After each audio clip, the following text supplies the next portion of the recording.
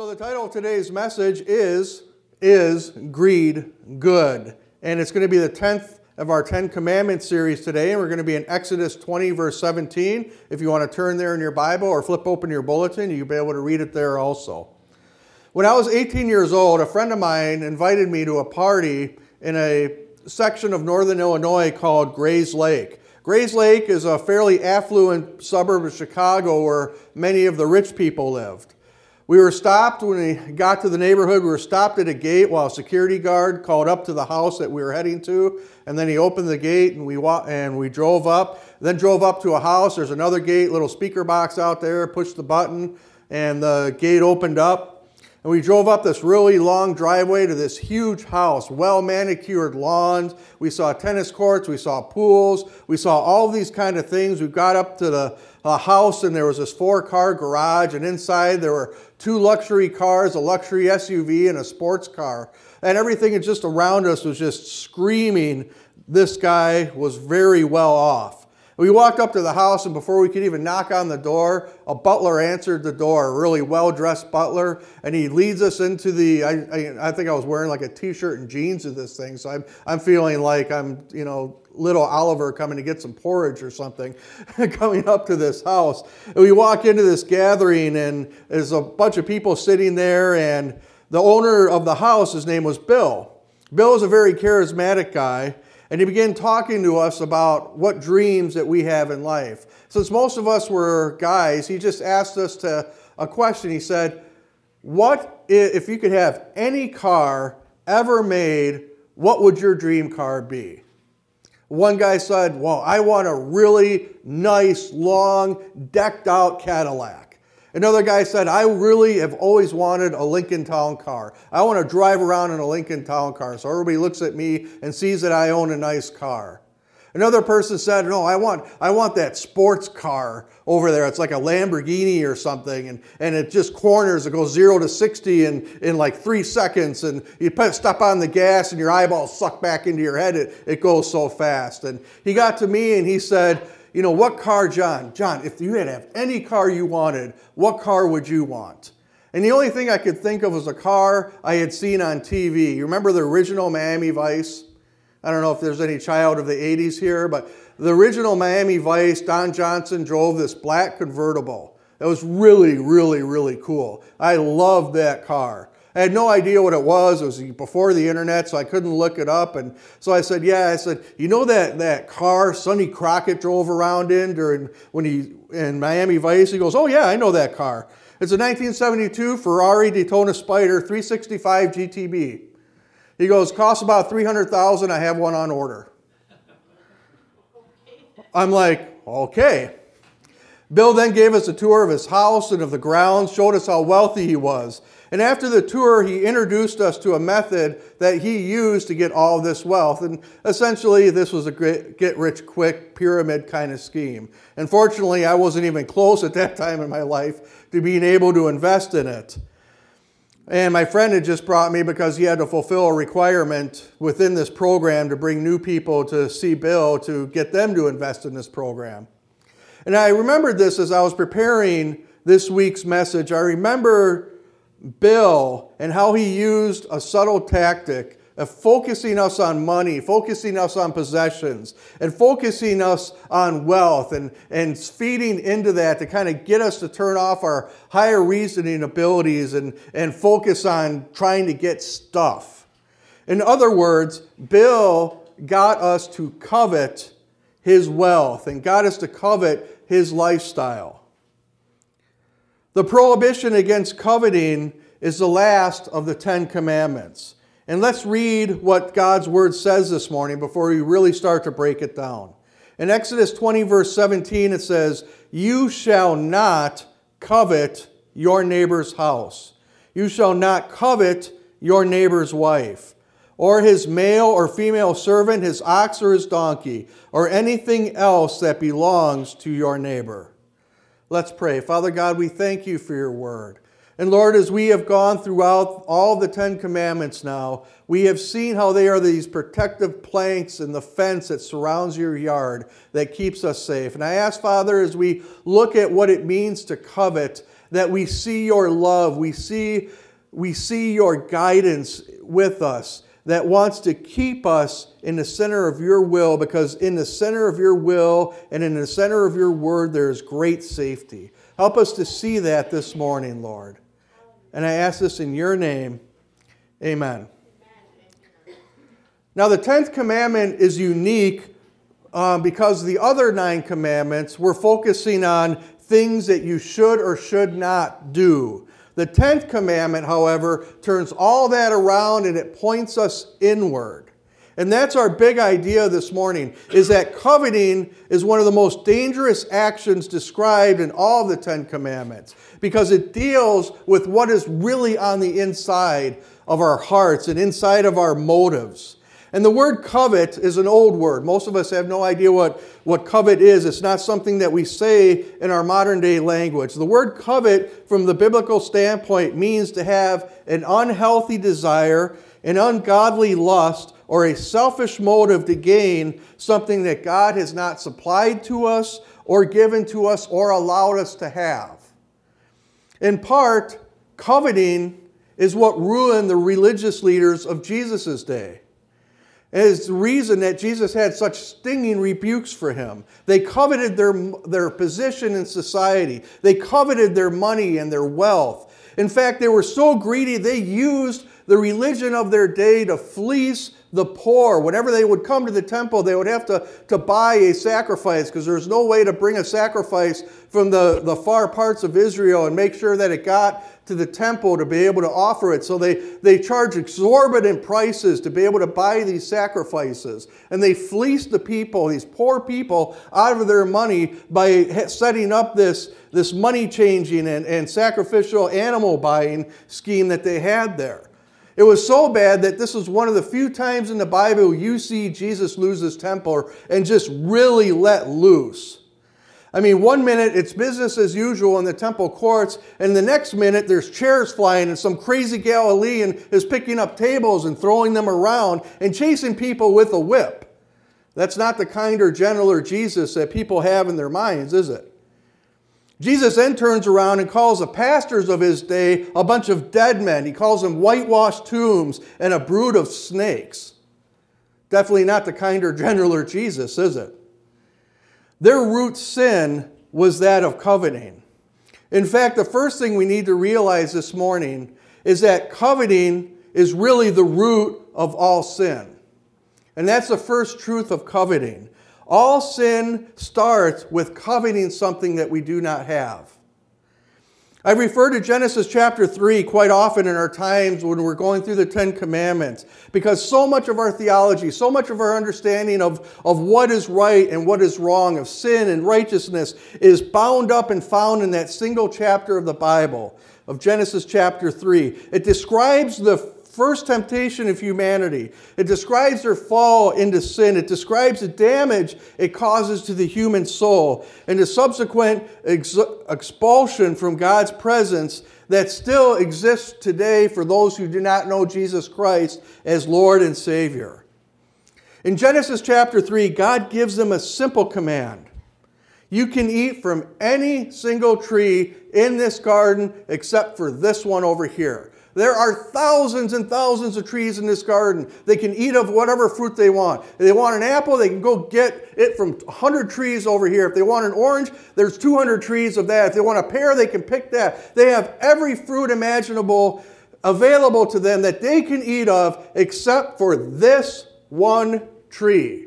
And this one tree for them represented the knowledge of good and evil. And God said, do not eat of that tree. But then Satan comes. Satan comes and he places that seed of doubt within Eve. And he does so by questioning God's word and attributing God's prohibition from eating of that tree, of the knowledge of good and evil, to God wanting to keep Adam and Eve from experiencing everything they could experience in life. Satan was essentially saying God is holding out on you. God wants to keep you under his thumb. God wants to make you a captive to some morality. If you eat of this, you'll be just like him. And then the Bible said that Eve saw the fruit of the tree saw that it was good for food, saw that it was pleasing to the eye, and also desirable for gaining wisdom. And she took some and she ate it. The Bible in this verse right here, it shows what the seeds and steps of coveting are. And if we allow those steps to take root in our spirit, it's always going to produce a harvest of rebellion and a harvest of sin in our lives. It shows that the first thing Eve did was she saw. She saw, she looked. Instead of immediately dismissing Satan and his temptation and trusting God and his command to her and her husband, she deliberately looked at something that God had forbidden. It all starts with the look. We know this in our popular culture. The mecca of advertising in the United States is based in New York City along a street called Madison Avenue. Everybody knows what Wall Street is. Wall Street is where everybody goes to trade stocks and build businesses. But Madison Avenue is known for giving us the advertising that we're inundated with every single day of our life. And we don't even realize it. I was thinking of this message yesterday. I was walking into Quick Trip, just walking from my parking space into the door. There were 8 advertisements of different things sitting there just as I walked in the door. They were taped to the pillars, they were taped to the windows, they were on the sign. Just advertisements for all kinds of things like that. On Super Bowl Sunday, one of the biggest ad days of the year, Super Bowl Sunday, we all put on our jerseys, we all grab some snacks, we all come together, we huddle around the TV to watch the big game. And the game is the main reason that we come. But what's the second thing that's unique about Super Bowl Sunday that everybody talks about? The commercials, exactly, right. Madison Avenue goes all out to make the most funny, the most creative, the most appealing commercials for this event. In fact, for every 30-second commercial that they put out, they pay the National Football League $4.5 million. That's crazy. Matter of fact, most of us buy DVRs so we can skip the commercials when we watch our favorite TV shows. Why would anyone in their right mind pay that much money for 30 seconds of people's times? Well, because it works. And they know it works. Because they know that a single look can set a hook into somebody that will cause them to view a product favorably and put it in their back of their mind that they really need that product. Even if it's just a bag of Doritos, it sets that hook in their mind. It's the same tactic most of us use when we fish. We don't fish with an unattractive bait, do we? We set up the most attractive bait we can on that hook. We get the fish to start looking at it. And then the fish starts looking at it and it's wondering, I wonder if there's any danger with that lure. I wonder what that is. Oh, look at that. It's a worm dancing right in the middle of the water.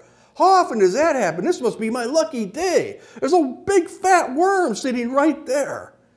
It starts with that look. And once that happens, that look turns into a longing. Biblically speaking, this is where Satan is getting ready to set that hook into us. It's like we're a little baby fish swimming around the lure and we're looking at it. And we're starting to realize, man, I'm kind of hungry. Man, I really want what's being dangled right in front of me. So we move a little closer.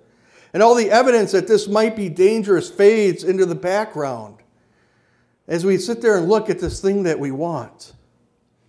And that's when Satan gives that couple tugs of the line. You ever get a fish up next to a boat? You're reeling in a lure and they come up next to the boat, so you give it a couple of play tugs there, see if you can get them to grab on. It's like Satan just gives us that couple tugs to give the illusion that it's going to get away, so we move closer and we really start chasing after it. And all that evidence that it might be dangerous just fades into the background. And that brings us to the next step of coveting, is that Eve considered the forbidden. In other words, she reasons her way out of obedience to God and His Word. It's like the fish. The fish is thinking, but that bait, it's so shiny, or that worm is so fat. There can't be anything wrong with it, right? Maybe just a little nibble, just to make sure. I mean, I know Mama and Daddy fish told me to run away from worms that just hang in the water. I mean, worms don't hang in the water. They're on the bottom or they're on the top. They just don't hang in the middle of the water. Or to be careful around things that looked overly shiny or made too much noise. I know they told all of us little fish that if it's too good to be true, that it's usually somewhat dangerous to us. But surely this thing in front of me is okay. I mean, nobody's gonna try to hurt me. I mean, I've eaten worms before and they've never hurt me. I've snapped at shiny things and gotten a meal out of it. It's okay. I'm going to reason my way through this. This worm here has to be okay. And this is where Eve is at right here. Eve saw, and once she considered, once she reasoned her way out of obedience, she reached out and grabbed that fruit off the tree. Coveting always leads us to a place you never should or want to end up at. The third step involves committing the actual sin. Eve ate the forbidden fruit. The action always follows the coveting. And it's like the fish snaps at that bait. And he discovers that hook hidden within that worm. And now it's being pulled against his will to a certain death, to become a meal on somebody else's table. And in Eve's case, the Holy Spirit, the very essence of their Creator, immediately left her and Adam. Imagine that for a moment. They had the fullness of God resting upon them as no human being until Jesus came ever had upon them. Think of the emptiness they felt when that fullness of God left. It says that they found themselves to be naked. There's only one other instance in the Bible that even comes close to this, and it's when Christ cried out on the cross, my God, why have you forsaken me?" That exact same thing happened to Jesus when the sin of the world was placed upon him, and he took upon himself the full weight of every bad thing we have ever done. Eve hears the laughter of the evil one, and they realize their spiritual nakedness. Overwhelming shame fell upon them, and they desperately tried to make coverings from themselves of things around them to hide that spiritual emptiness. That simple look, that simple start of the coveting process ended in eternal death.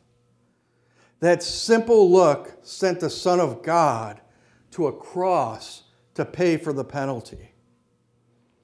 And that's why God takes coveting very, very seriously. Why he put it within the Ten Commandments, because coveting sent Jesus to the cross.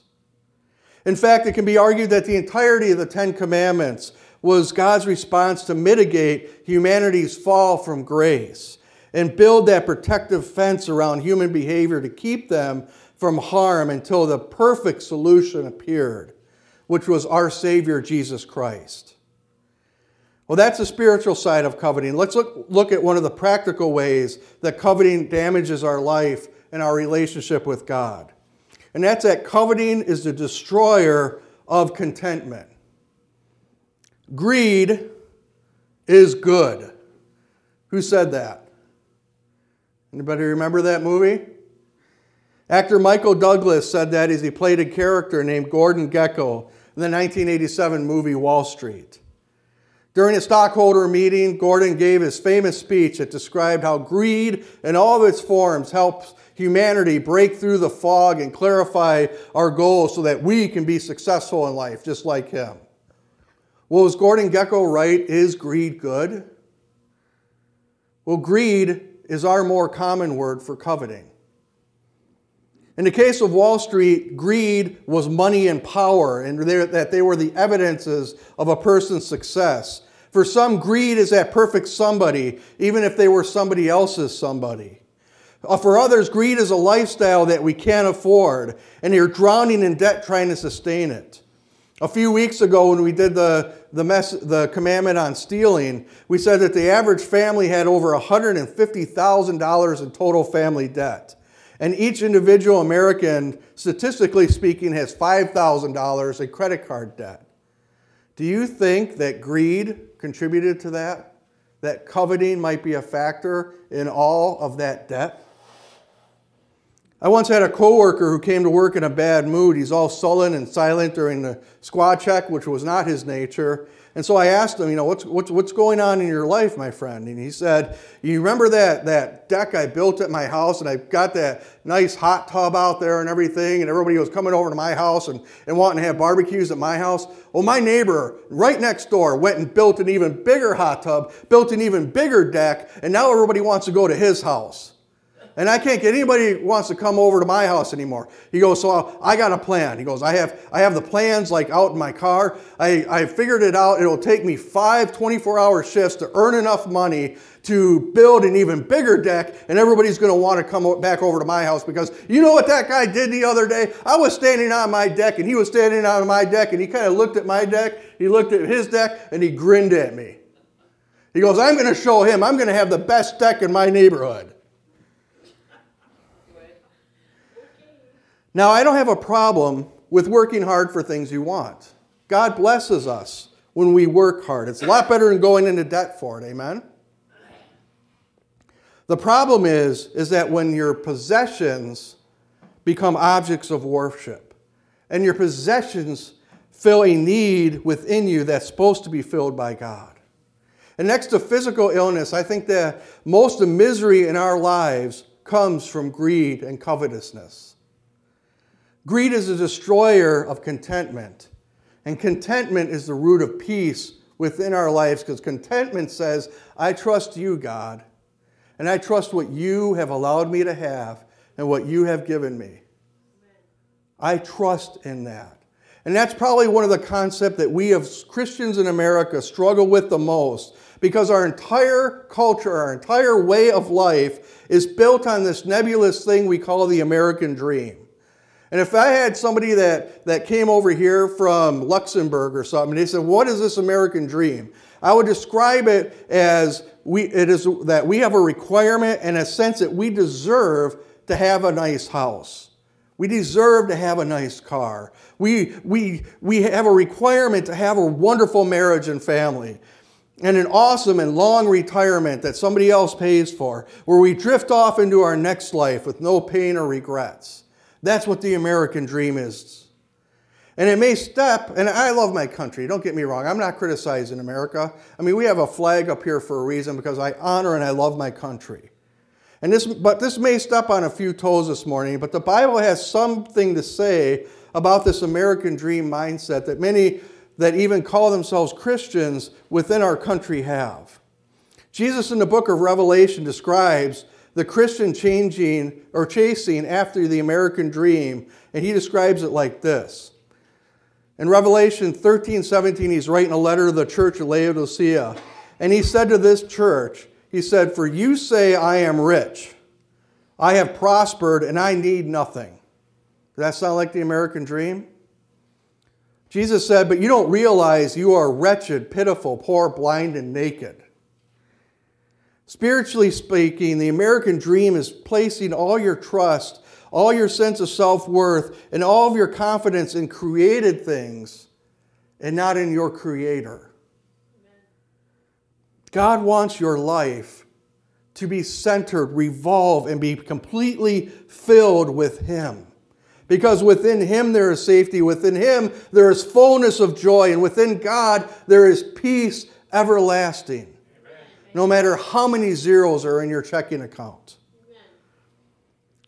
2 thoughts before we move into the last part of today's message.